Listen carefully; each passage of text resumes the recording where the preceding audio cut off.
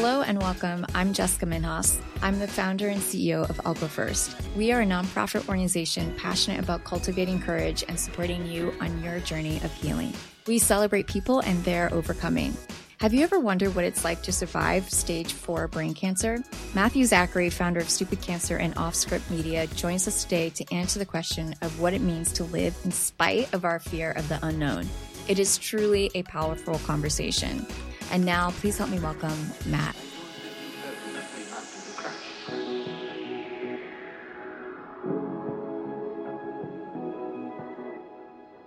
Hi, I'm Jessica Minhas, and welcome to I'll Go First. I'm joined with one of my favorite people, Matt Zachary.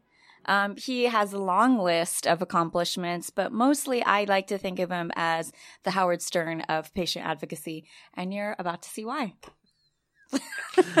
You're hired?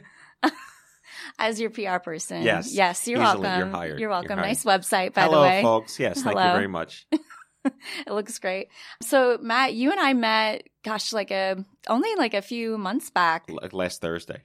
It was last Thursday at an event called the Brain Bar, which is put on by our dear friend Kyle and Alyssa. Yes. And the Brain Bar is basically a bunch of people who have brain-related injuries, illnesses, or who are caretakers or family members who get together and kind of have a drink. I think we said we are the fucked up above the neck club. Yeah. Is that fair? Yeah. I think that's fair. Is there a positive way to spin that? Or is it just like we might as well be real with it? Head benefits. That's not bad. That's not bad. I have not thought about that one before. That's interesting. You're catching me on the spot to be creative. I can't help myself. It's good. So Matt is he has a long tenure in advertising. In addition to being a music composer, I can't say the word. A concert pianist. Thank you. I always mispronounce You could say it. pianist, but that has its own. Yeah, I'm terrible at saying it. And you founded Stupid Cancer after being diagnosed with end-stage brain cancer. Yeah, good stuff. You were 21. You did your research. I'm a journalist by trade. I know my stuff. Yes, I would hope so. Also, I have trauma, so I don't walk into a room without knowing exactly who's in there. Yeah, exactly. It's preemptive intelligence. Yeah, it's called hypervigilance. It can get you in trouble, but once you're an adult, you realize you're safe and secure and you don't need those coping mechanisms anymore. But that will be in a different episode, probably. We might cover it here because we take a lot of turns and twists as two people who have brain injuries. Well, hyper self-awareness is inversely proportional to self-adequacy. I think that's like Did word I break arithmetic. You? I just break you? Yeah. I just broke Jess. Say it again. I said hyper self-awareness is inversely proportional to self-adequacy, meaning the more aware you are of life, the less you feel that you're worthy of it. Wow, that just took us to a really dark place deep in my soul. I'm going to go read Sartre now. Well, I mean, okay. You open Pandora's box then. Yeah. In terms of living with a terminal illness, what is it like to feel like you don't have control over your life? Well, again, we talk about terminal, right? Yeah. George Carlin does Is that the right bit... word to say? No. Well, George Carlin does a whole bit about like why the airports call them terminals. Yeah. They shouldn't be called terminals. That's true. That's true. Because we're all terminal. Everything's terminal. That can make you really terrified of flying. Yeah, it does. Like we're going to the terminal. Wow. Right. Wow. So words are words. That's the George Carlin ethos. Words are just words, right? Terminal means what we define it as. Life is terminal. So what does that mean to you? I mean, obviously, you've said before in the past when we've had conversations, we're actually also part of Matt's podcast called Offscript. Yes. And we talked about this in one of your episodes, which was, what does it mean to live when you have something inside your head that could basically blow up at any moment? And I said, and I only remember saying this because I recut our show and thrown it up on my podcast a couple of days ago, is that when you realize you have no control over something, it puts you in control of the situation. That's right. That's right. That's right. I had totally forgot I said that until I reheard myself say that. Yeah. Can you explain that? No. Because I think this is my own definition of how I understand my space in life, where I don't have to worry about stuff that isn't worth worrying about until it's worth worrying about. I see. Yeah. My wife hates when I say this, but it's not a problem until it's a problem. Can you back up for a quick second and just, because obviously I know so much about your story, but, I'll go first, listeners, unless they've also done the investigative research, which I highly recommend you do. MatthewZachary.com. There you go. Can you just share a little bit about your story from, I'd say, like the highlight reel? From last Thursday? Like the chapters, the chapter titles. It's 4 chapters, really. Okay. So I was born and raised in New York. I went to Binghamton, upstate New York, to study music and become a film composer. I started playing at 11, and I was trained for 10 years. And Wow. right before my college graduation, I got accepted to USC Film School to study with the late Jerry Goldsmith and Hans Zimmer, and I was on track to You were want to be the studying next... with Hans Zimmer? I would have been if I had actually gone. Wow. But that's the spoiler alert, is that right before my graduation, I was diagnosed with terminal brain cancer, but my symptoms were that I couldn't use my left hand anymore. So I lost all of my fine motor coordination in my left hand. So that's a really weird early detection symptom of brain cancer, but I went misdiagnosed for 6 months. I tend to not want to throw campus doctors under the bus because they're SUNY system, but you don't expect a pianist's left hand to lose fine motor coordination and immediately conflate that with brain cancer. So I went misdiagnosed for... What did they say that you had? Epilepsy, MS, meningitis, carpal tunnel. I had a mini stroke, and then they eventually gave me Robitussin. True story. Robitussin for brain cancer. Didn't cure it. Why do you think it took so long to Made get my diagnosed? sniffle go away, but still. Oh, well, that's good. Why do you think it took so long to get diagnosed? No, because, like what you went through. Like, no one suspects someone that's just so young has something that old people get. And just for the listeners, what Matt is referring to is I have Hashimoto encephalopathy. Did I out you? Better known as steroid-responsive autoimmune encephalopathy thyroiditis or something to that effect. Gesundheit. It basically is a chronic inflammatory brain disease, which has a myriad of lovely symptoms, such as temporal lobe epilepsy, anxiety, social anxiety. Did you know that's part of it as well? And we have that anyway. We do have that anyway. So just take it up another notch. Yeah. And then Right. Migraines, insomnia. And the lovely cognitive dysfunction, which basically means that my executive functioning, all the things you need to do in life to have a job or relationships, at whim can sort of go offline. Just a little below average from time to time. I would maybe even say, I recently had my neuropsych assessment, which is like they measure all your executive functioning based up against all these other mechanisms. And were they laughing in the background? They basically should have, because I walked in thinking that I did awesome. Right. I took the test right before I had gotten diagnosed, and then I took it again 2 years into treatment, and I walked out of the room like, yes, I nailed that. I'm on my way. I'm back. And then you got a fax the next day that said you're basically fucked. Yes. Notice I said fax. I mean, You got a CD-ROM of information. they just left me a voicemail that was like, you're actually worse than you were before. Right. We got to go to lunch, but I'm a Thanks for neuropsych coming. alumni as well. Several. oh, really? Yes. I have no facial recognition. I can't memorize anything. And I have my short-term memory is that of an 80-year-old. I feel so at home, with you. We're the wow, same. I didn't know that. Yeah. We didn't cover that. Wow, that's amazing. Well, I'm sorry, but also Yeah, thank I'm you. sorry. Right. Yeah, exactly. Yeah, You're welcome. I guess. On the first episode of my podcast, the inaugural show that I did, I talk about how executive function got in the way of my being the CEO of an international $3 million nonprofit, having to work with industry in Silicon Valley who don't know what executive function deficits are, and having to make excuses for yourself in a way that was apologetic without feeling pitied. So you got diagnosed. Yeah, chapter 1 is concert pianist, going to film school, brain cancer, no more piano, no more grad school. And brain cancer, that's when you started Stupid Cancer, which is the nonprofit. No, that was a decade later. Wow. Okay, but Stupid Cancer is the nonprofit you're referring to? Yeah, so Yeah, okay. So I spent like from 96 to 2006 in the agency world because I fell back on another hobby I had. Advertising agency. Advertising agency, healthcare advertising agency. Oh, wow. Healthcare. I didn't realize I was working in a healthcare agency until Okay. I just, I got a job at 22, happened to be alive, and I was like, whatever. But I tinker. I'm a Mac guy. I was building computers in my single digits. So But yeah, wait, you just said you happen to be alive. Like, yeah, what was the diagnosis once you finally got? you'll be dead in 6 months, and then I'm alive. And what kind of cancer? Obviously, I know it was brain cancer because I did Yes. my research. But like, what type and like where was it located? Does that? Right. It was very unique. I had 1 in 200 a year. was what I was diagnosed with, called a medulloblastoma. It is the only congenital brain tumor. You're born with it in your head, in utero. It's a gene mutation in utero. And only 1 in 200 people a year get it in the world. So Special guy. The differential is that it's not in your brain. It's actually in your cerebellum, which is technically your brain, but it's the lower lobe in your spine. The brain is 3 parts: cerebellum, cerebrum, and medulla. Right? Yeah, so, right. I knew that. Yeah. Of course you knew that. Yeah. AP Bio. Doesn't everyone have AP Bio? I just don't remember that stuff because I have executive functioning. Yeah, exactly. No, you can't pull your brain card with me.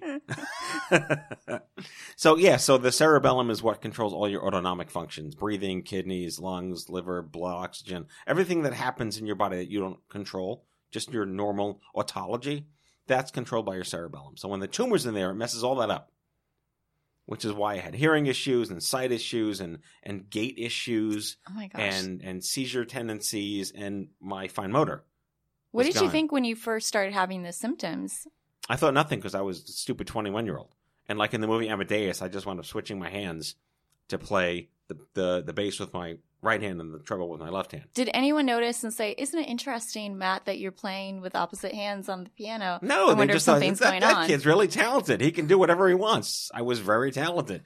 And I'm a lefty, so the left hand wasn't working. So my friends were like, "Why can't you sign your name anymore? Why can't you write anymore? Why are you bringing your laptop?" Yes, I had a laptop in 1995. Did you make it yourself? Did you build it yourself? It was a Macintosh PowerBook 180. Google it. Impressive. Yeah. So I was typing, and I couldn't really type with my left hand, so I learned to type really well with my right hand, but no one noticed. I was also, you're in denial, right? Like, so what? Something's wrong with me. What did your parents say? I didn't tell them. I didn't tell anyone until I had a seizure. And then I went home and got diagnosed. You had a grand mal seizure? I just had like a fainting mini thing. Okay. Like I just went like when gravity takes over, you just go bam, right on the floor. Yeah. Like a narcoleptic, like a bam, right on the floor. And then finally went home, said, "Dad, something's wrong with me." And this is how long after you started having symptoms? Oh, 4 months. Easily 4 months. Why do you think it was that you didn't want to talk about it? You said you were in denial. Is that really what was going on? I just thought it was nothing. Like, you're 19, 20, 21. Like, nothing's wrong with you.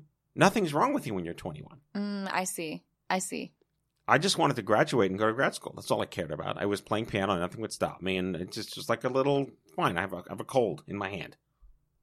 Wow.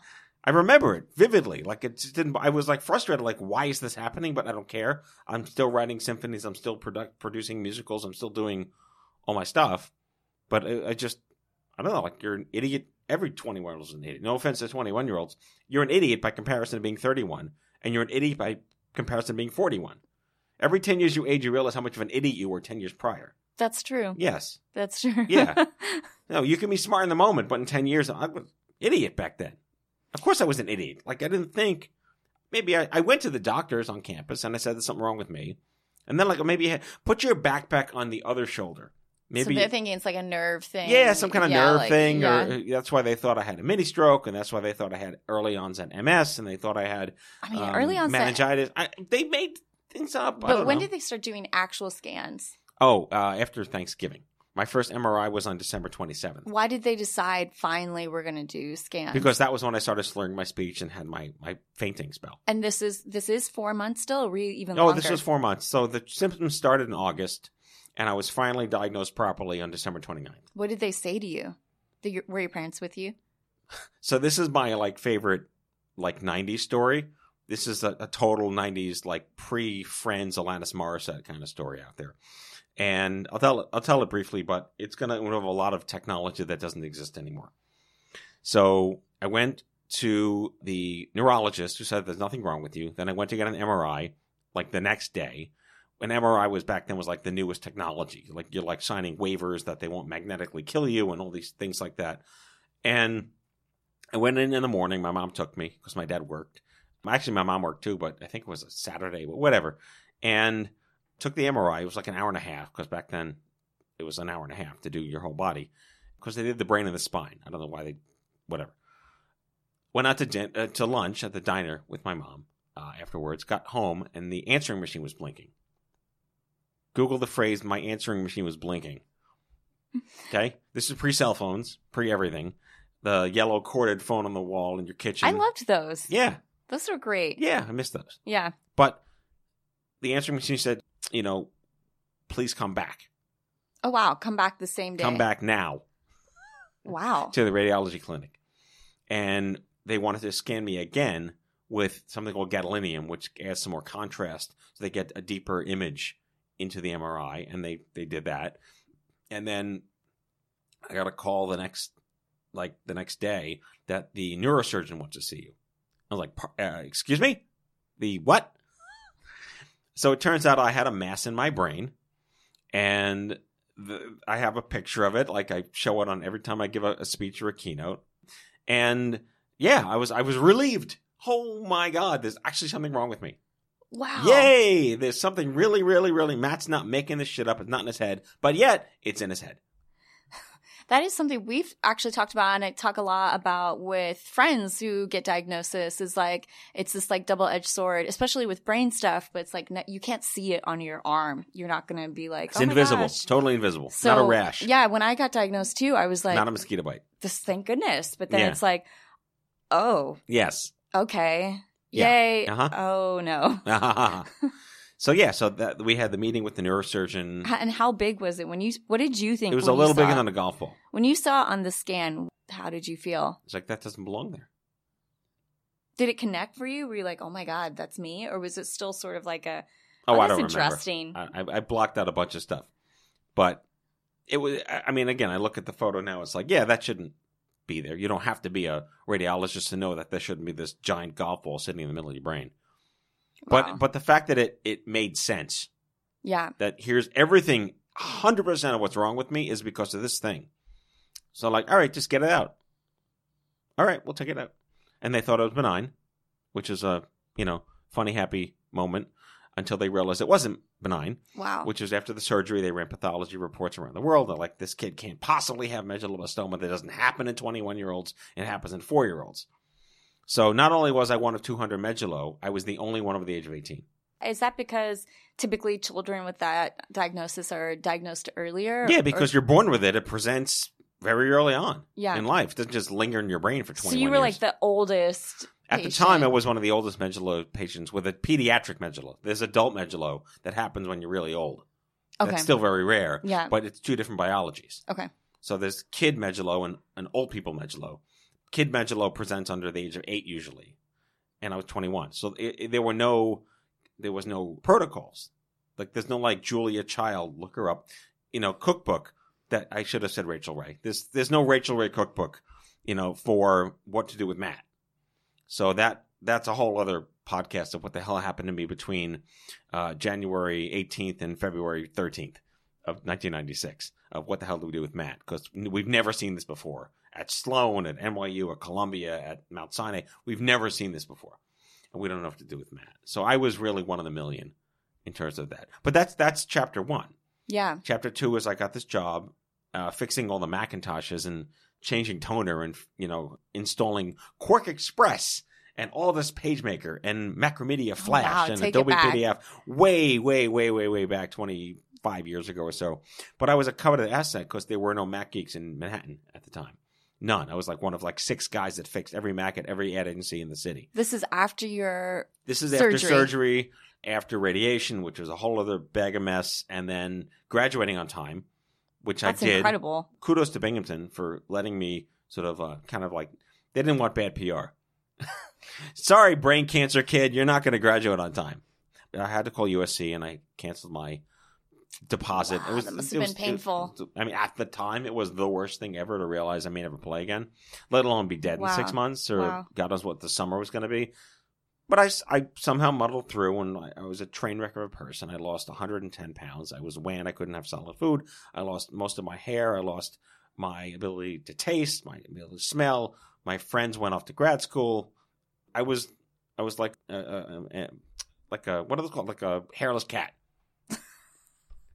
With no friends. Wow. Under a blanket, feeling miserable for months and months and months and months. Yeah. But my dad, I love my dad, he said something along the lines of, if you're going to die, die employed. Wow. It was nice. It was genteel. No, I'm just processing right. that phrase. Like, don't sit here on the couch waiting to die. Get a job. Yeah, it's almost like, still try and build a purpose. Right. Find something. Yeah. So again, here's another 90s thing that doesn't happen anymore. I went to the New York Times on Sunday, and usually back in those days, you would just open the want ads, and you would take a pen and you'd circle the want ads that you wanted. You'd use the pen enough that they came out of the paper. You'd line them up, and you'd start making phone calls. And you'd leave messages, on their answering machines at these offices out there. And I applied for like 6 positions to fix Macintoshes, and I got a call on Monday to come in on Tuesday, and I was hired on Tuesday. Amazing. For $41,000 a year. Which at is a lot. 22 years old. Yeah. By 1996, yes. Yeah. So I went from cancer, death, and dying to $41,000 a year fixing Macintoshes with no future of being a musician.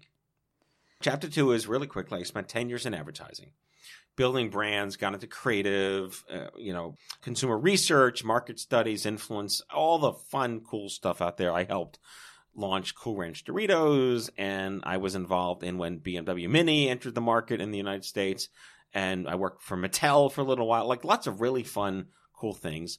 But the one thing that triggered sort of chapter 3 was that I was able to rehab my hand. It took me 5 years. But along the way, I was writing music in my head because I went through the Shit Happens tour. So I had written symphonies and orchestral pieces and all sorts of TV commercials in school, but I'm home with just a piano. Yeah. And I don't have a symphony at my leisure to write stuff with and test things out like I did at school. So I wound up writing about 50 songs.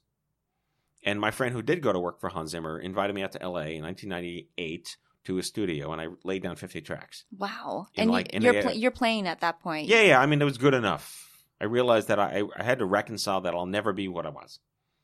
How did you do that? Because that, I think, is it was hard. A story that comes up a lot. How do we kind of wrestle through that moment where we realize that? When you're an artist, you're your own worst critic. True. And you're here to not please 99% of people. You're here to please the 1% that are like akin to your talent and skills. It's bougie, but it's how artists work. Otherwise, you have no aspiration to be a better artist. I just posted something either on LinkedIn or Facebook about I played Scenes from an Italian Restaurant when I was like 14, and I taped it on a tape deck. And I found the recording recently. I converted the cassette tape to an MP3, and I posted it, and I realized, holy shit, I was a good piano player at 14 years old. And then I listened to some of the music I wrote when I was in school, and I was like, I wrote symphonies at 17 years old. That's incredible. And like, I will never be that. But by the time I rehabbed, I realized, like, Hollywood isn't going to hire a washed-up 26-year-old. They're going to hire a out-of-the-gate 22-year-old, right? Isn't that wild that 4 years feels like such a big difference? It did, yeah. Particularly in entertainment, though. Entertainment is just a different beast when it comes to age and entering in, how that matters. So I self-published 2 albums, which I'm getting like $1 a day from iTunes now. Thanks, Grandma. And they're called Scribblings in Every Step of the Way, and it's like 41 tracks of music. I've recorded 50 tracks. That just came out of me. And we spliced and diced them and put them on the albums. I made up the names for them or whatever. But early on in 2002, I was kind of giving them away to my doctors and my friends, and word got out that the pharma companies got copies of them, and they wanted to buy them from me. Because back in those days, they could... Pharmaceutical companies. The drug companies. Wanted to buy... my albums and slap the drugs on them as marketing tools. Really? Why? Because they wanted to make doctors aware that the drugs exist through kitschy marketing things that they can't do anymore. Was it because you were a cancer survivor? Yeah. Oh, okay. I was a PR story. I was the kid that was told he'd never play again with terminal brain cancer. That's now a concert pianist with albums. Were you okay with that? I was totally okay with that. It was like so validating. And it was money. Yeah, true. So like 250,000 copies of my CDs went all around the world to doctors and patients and conferences, and I got branded as the Cancertainer. And you felt good with that? Because it got me on stage again. And I'm asking that because sometimes when I talk to domestic violence survivors, or even my case, it's like, oh, I'm a survivor of XYZ. Sometimes it can feel good, and sometimes it's like, oh, but I'm more than that. So it's interesting to hear you say, like, this label that you really actually embraced, it was actually validating for you. I was a shill, but I enjoyed being a shill because it got me back on stage. It made me feel creative. It validated me. And when you're an artist, you want to be in front of a crowd that applauds you. Yeah. And I true. got hundreds of maybe 60 or 70 gigs to speak at patient conferences, sales meetings. I gave a concert on the Hill for 30,000 people. 30,000 people. Yeah, they put up this like giant like Rolling Stones level kind of stage set on the National Mall, and I was the opening act for 30,000 people. Wow. It was for the American Cancer Society's event called Celebration on the Hill. And it was a lobby day to pass like Hillary Clinton's Childhood Cancer Act and a bunch of other things out there. And that was like where I started to get noticed by the advocacy crowd, which leads to chapter 3, which is I was plucked out of the advertising industry into the world of patient advocacy and mentored for 3 years and transitioned out of advocacy to start a nonprofit that I felt was needed in the market. And where were you mentored? At American Cancer Society? I was mentored by the NCI, the National Cancer Institute. Okay. Mentored by a group called the National Coalition for Cancer Survivorship, the Children's Cause for Cancer Advocacy, People That Live Strong, and it's just a bunch of other amazing Breakfast Club rapscallions who were looking to do some dent in the universe stuff for young adult cancer. And in my exit from my nonprofit, I talked about how back in those days, young adult cancer were not 3 words that were spoken in succession. And I was like, you're starting a movement about me? And everyone that wasn't 80 with cancer, and like, count me in. What can I do? And the group at the time, they were a lot of researchers and activists and advocates and survivors that are all in their 20s and 30s out there, but they were no marketers. And you're like the triple threat. I mean, you're literally the triple threat. Music, creative, yeah, advocacy. Well, I didn't know what advocacy meant. My first question was, what the hell's an advocate? What is an advocate? It's someone who wants to make sure what you went through doesn't suck as much for the next you. I like the sound of that. That's my version of advocacy. I like that. Make it suck less for the next you. You are trying to ensure that things are better when shit happens next time for someone else. True. Yeah. Because advocacy can also mean lobbying Congress and passing bills and state legislation and doing voter influence. But for me, advocacy was I can help another young kid not get Robitussin for brain cancer. That is a tagline. Right. So, and that became like my talk. Robitussin for brain cancer was like this thing I started doing. And when I realized that, you know, nothing to the detriment of the amazing crowd back in those days, but there were no branding. You don't brand cancer. You don't brand anything. There's no health branding. I mean, today is different out there, but I envisioned a community that didn't exist through brand integrity. And Stupid Cancer was born out of a matrix of leadership from the agency world that I convened. It was a Gen X 80s themed get pissed off brand. Not a here's a wristband, here's a ribbon, you know, oh, you don't have my body part, go over there. Territoriality of like colon, liver, breast, whatever. And Stupid Cancer was Festivus. I love it. This kid from Brooklyn started this brand that spoke to people in a way that was like, we're talking now. It's not doctors. It's not advocates. It's not policy people. It's like, I'm just a guy that's pissed that I got sick. And I'm pissed that people still got sick that aren't 80. And no offense to 80-year-olds, but sorry, you're okay. You know, you'll probably live or you'll die in 20 years, and that's great. I got 60 years left on my life. I see what you mean. So just perspective of like what it means to get this sick. Right. So when it goes back to any young adult chronic thing that we're dealing with now. You're in your formidable years. This is a different point of life than being 55 and in the ARP world and retired. You know, I'm not worried about my house in Florida or my grandkids or how do I deal with Medicaid Part D. I'm worried about dating, fertility, getting a job, keeping a job, managing mental health, you know, being less depressed, you know, all these things that are difficult enough when you're not sick are amplified. So Young Adult Cancer Movement, I gave birth to the Young Adult Cancer Movement in 2007 when I launched Stupid Cancer. And over the course of, 13 years, 12 years, it became the dominant brand in the world for millennial cancer. So, I saw that as like, I built it for me. It was very selfish. I wanted the community that I wish that I had.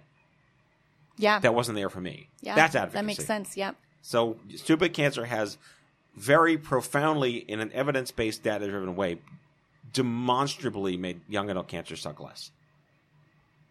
Wow. And now you have transitioned away from that. Yeah, my kids... This is chapter 4. Chapter 4 is that my children forgot who I was. Of course, when you work in nonprofits, it's all day, every day. It's not a job. That's your life, especially when you're a founder. There's no 9 to 5. Mm-hmm. And, you know, you put your heart and soul into it. And I had a Gestalt moment, you know, a year ago, and I can't do this anymore.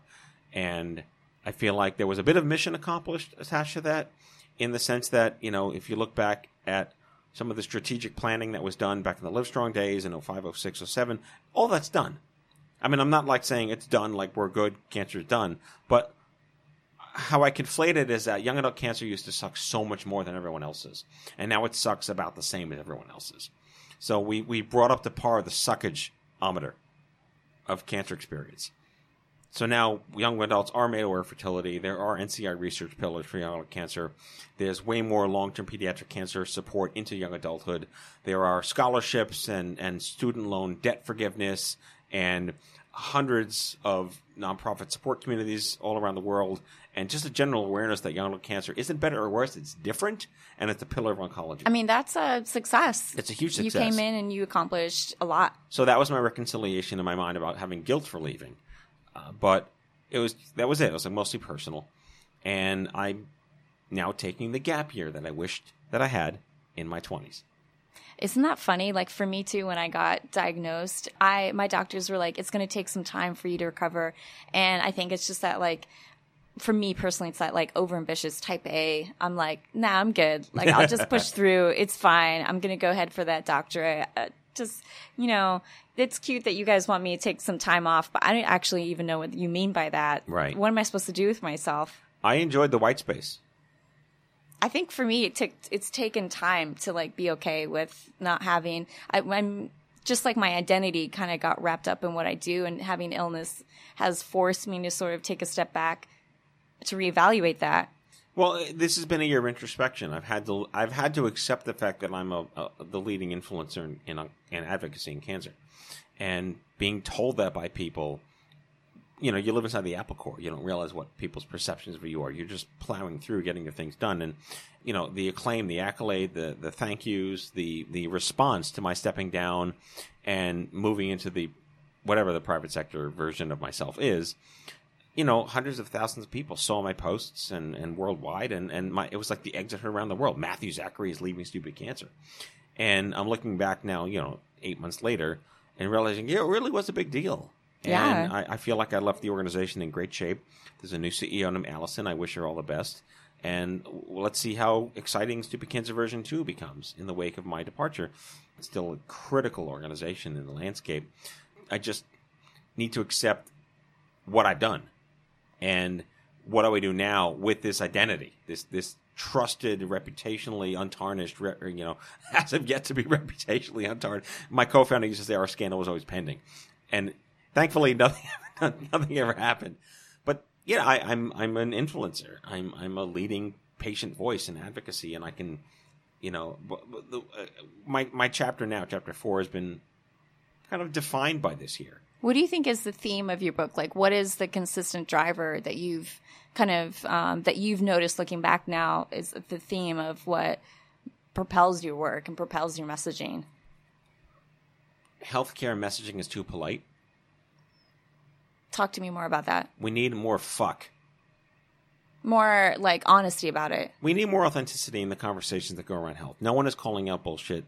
No one is the Mark Maron, the Howard Stern. I appreciate the metaphor before. You're welcome. I was. I mean, I also go back a second because the defining pillar of Stupid Cancer on the outset was I became the world's first health podcaster before we had the word podcasting. Yeah, and it was 450 episodes? Yeah, so the Stupid Cancer Show was born May 27th, 2007 on like a 56K dial-up, low broadband, live widget on like Netscape or Internet Explorer. And someone gave me a mic and said, start being the voice of young adult cancer. And we produced 450 shows. We were live, and then we were pre-taped, then we went to YouTube, and we were like every single channel. We were on MySpace in the early days. Wow, MySpace. We were on Facebook in 2008. We got on Twitter in 2009. You know, we were on every Blog Talk Radio. Put us on Apple iTunes. We were the first cancer health things on iTunes in 2008 when iPhones came out, when pods came out. So across all those interviews and across all that content, which is on the internet, living in enduring media, yeah, I became a very, very vocal opponent to bullshit. And every single show we talked about, this is really stupid. This is really stupid. Why the hell is this happening right now? We had pharma CEOs and insurance companies and medical directors and health systems, and every single show had a young adult survivor story. We talked about everything from drinking your own urine, which is a real thing some people do, to cannabis, to holistic therapies, to drug trials, to chemotherapy and drug pricing. It was a litany it was a crooked media of healthcare before crooked media became a thing. So now my chapter 4 is I miss being behind the mic. Because they have sunset the stupid cancer show in the wake of my not being there anymore. But how do you weaponize the stupid healthcare show? Right? What do you mean by that? Well, I don't want to be about cancer anymore. I think there's a much bigger, broader conversation that just doesn't exist in the ether of media. What is that conversation? I think the most important aspect of, I would say if there's a tentpole of all of this, is knowing shit exists. Awareness of decisions you don't know you can make. True, yeah. So knowing your health rights almost. Yeah, I mean, I don't like to use the word rights because that's a constitutional challenge. It's really more liberties. I love that. Because you go back to pursuit of happiness. Pursuit of happiness is not defined by a right. It's defined by non-government interference. Channeling my inner constitutionalist. I like it. AP history. Don't remember it. No, okay. But the whole point is that, when you walk into the shit happens store, there's no one to greet you.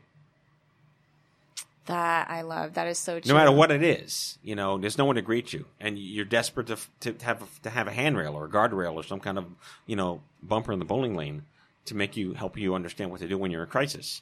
And whether it is a car accident or whether it is multiple sclerosis or endometriosis or whatever it is, everything's level set when you enter the shit happens store. And there's no one rallying around where are the consumer protections in the healthcare market that guarantee your liberty to choice. What would you say to someone at fair cost? True, at fair cost, my goodness. But that's the umbrella. You asked me like stupid healthcare, which is not the name of my show, is metaphorically stupid healthcare. We're for profiting and private sectoring and weaponizing the stupid cancer show in terms of content, value, and authenticity. But there isn't enough fuck in the way people talk about the shit happens store. Yeah. Yeah, no, I like that you're opening this conversation up. I think it's so important. And I think we, when I talk to people about actually receiving care and receiving resources, I hear that frustration. I myself have had that frustration with misdiagnosis, just the process of insurance carriers and providers and managing your own care and trying to build communication between your teams is so exhausting in addition to being sick. What would you say to someone who's listening right now is sort of at that place where they're trying to get diagnosed, they're not finding the right care team? Do you have any recommendations for them? What encouragement could you offer them, or what wisdom from your story and journey? I don't want to be too negative, but I would say I don't. I don't have anything to offer because the conversation isn't large enough yet nationwide. Because everyone's like, oh, just be your own advocate.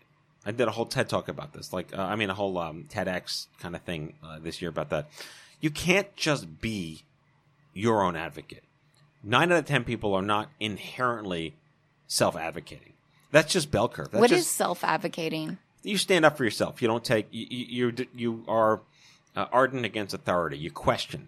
You're not about status quo and listening because someone says so. You're just naturally precocious, right? Most people aren't naturally precocious, and that's fine. This is not a character assassination. This is just human nature and human instinct.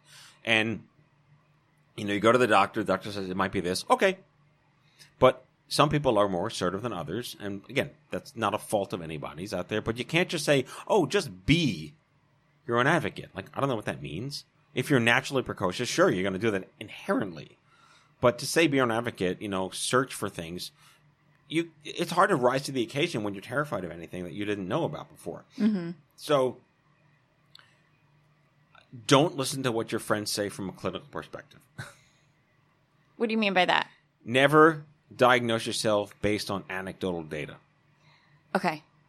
Because the Facebook groups are great for life hacks and how do you get through these things out there. But yes, doctors are of all different ilks and all different personalities and all different ages and backgrounds and generational perspectives, but they are the experts. And if you don't like what your doctor says, find the new one. But again, that's being your own advocate. A lot of people just are complacent listening to a doctor. So we're kind of in a system now where you just go to Google and you hope to find something because Google should be able to sift through the crap that you need to know about. But you type in endometriosis and you get a nonprofit, a Facebook group, some person's blog, some foundation, something on the NCI, something on WebMD, which tells you probably have cancer too. And you're kind of in a rut. We're at a point of information oversaturation. And the only thing that's going to change any of this is policy. Guaranteeing protections at point of care and point of need. I completely agree. But I want to challenge you because I'm just thinking of people who are maybe listening and are really discouraged. Obviously, I'll Go First is all about going first in your own story and really trying to... take the optimist route. Go ahead. No, I'm not taking the optimist route. I'm saying, like, if I'm...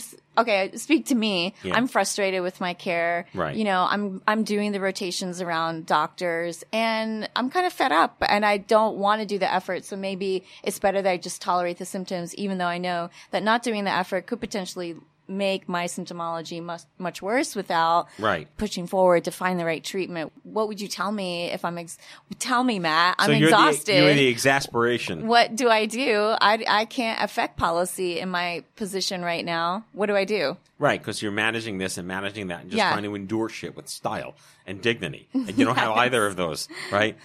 I mean, the style part. Well, I won't question the style part. Sure. Of course not. I mean, you are just Minhas. It's true. And your website's stellar. It is. JessicaMinhas.com. Yeah, I'm hired now as your publicist. Fantastic. But I mean, to the exasperated, give me you're tired, you're poor. Like, to that extent, I would say church, religion. Go to your pastor, go to your rabbi, so go to your imam. Find something bigger than yourself. Find something bigger than yourself. And it isn't about God saving you or God fixing you or God doing any of these things. It's talk to somebody who has an empathy for what you're going through that may or may not have gone through that, but someone you trust, a community leader, a pastor, a minister, again, a rabbi, imam. That's where I went. I was raised Jewish. I'm kind of Jewish at this point now.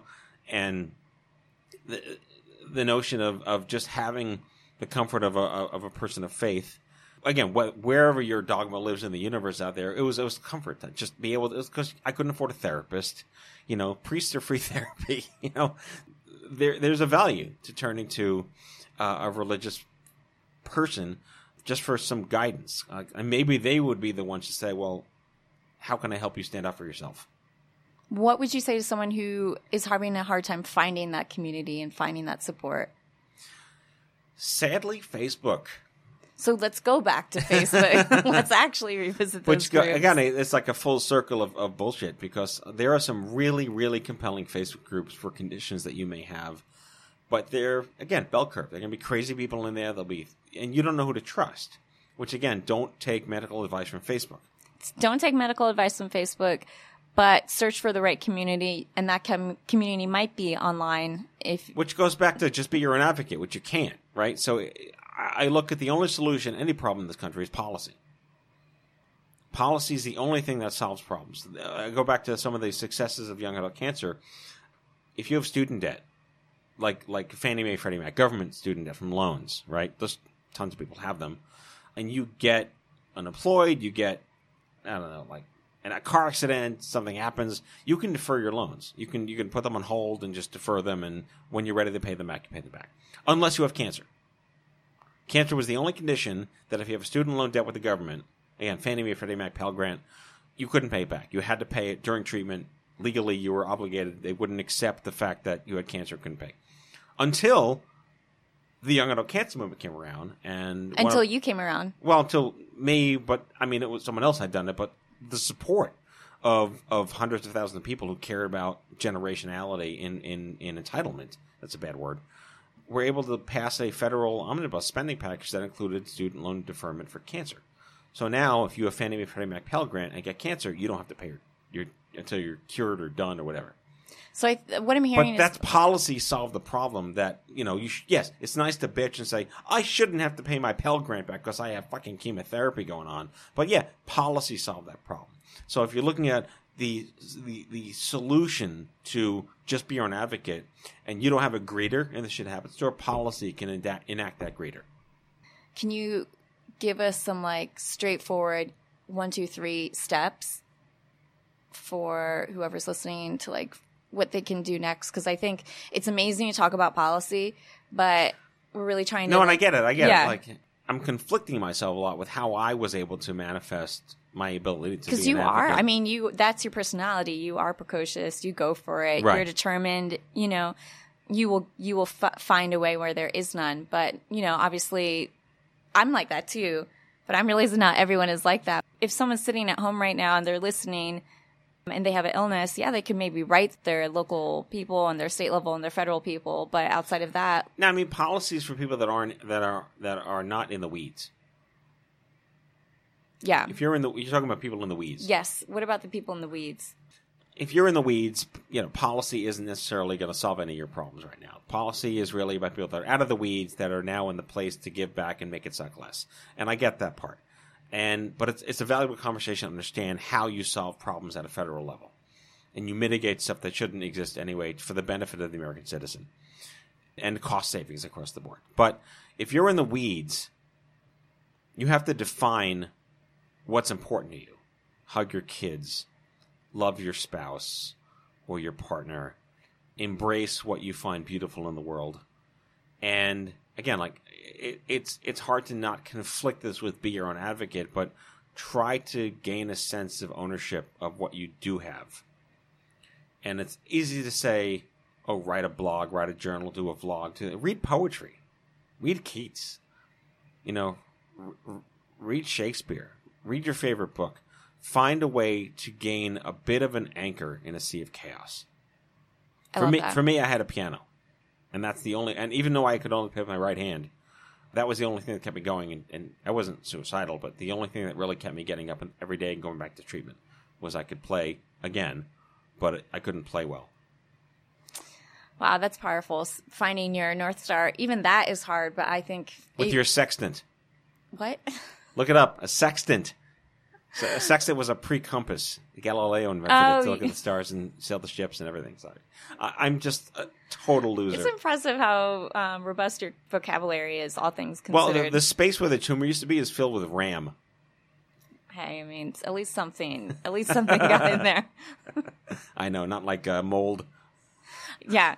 Or a nest of ants or something. Final words, final question. You have so much bravery and so much courage with your story, and I think those are two separate things for me.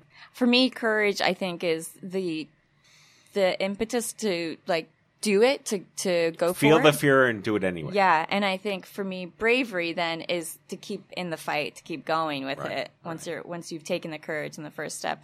What does that look like for you?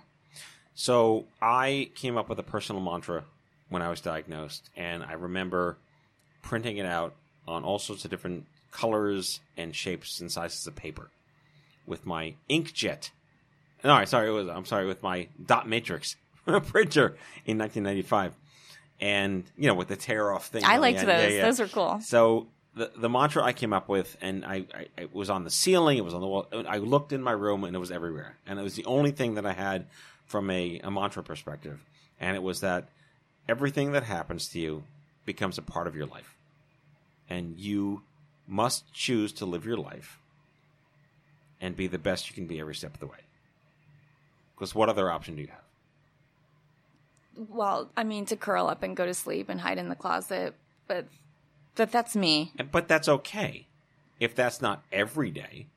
Yeah, true. Bell curve. Yeah, that's a good balance. Point. I like how we bring it down and depress. You're very the volume knob is going all this way. It's funny because both on one side and then to the other side, but I think what you're saying is so valuable and important to really hold on to those gems that can give you life and find those gems that give you life. Right. So what's in store for you now? How can people get in touch with you? Where can they find you? We will be lining up a whole series of impressive, influential, and ordinary hero guests over the next couple of months to become the first advocacy channel in podcast and health. That's amazing. So and offscript.com and to learn about me and my work and my music and my speaking engagements, it's MatthewZachary.com. MatthewZachary.com. I'm overwhelmingly and unnecessarily Googleable. Well, I mean, I know that's what made it so easy to bring you on the show. Thank you so much for joining us. We'll definitely have to have you back next time to talk about relationships and illness. That was something. Fertility and illness. And what is like just like all the other costs that come along with being sick and trying to move forward. And don't start a charity. Oops. My bad. Okay, thank you. Until next time, we'll see you. All right. Bye. Bye.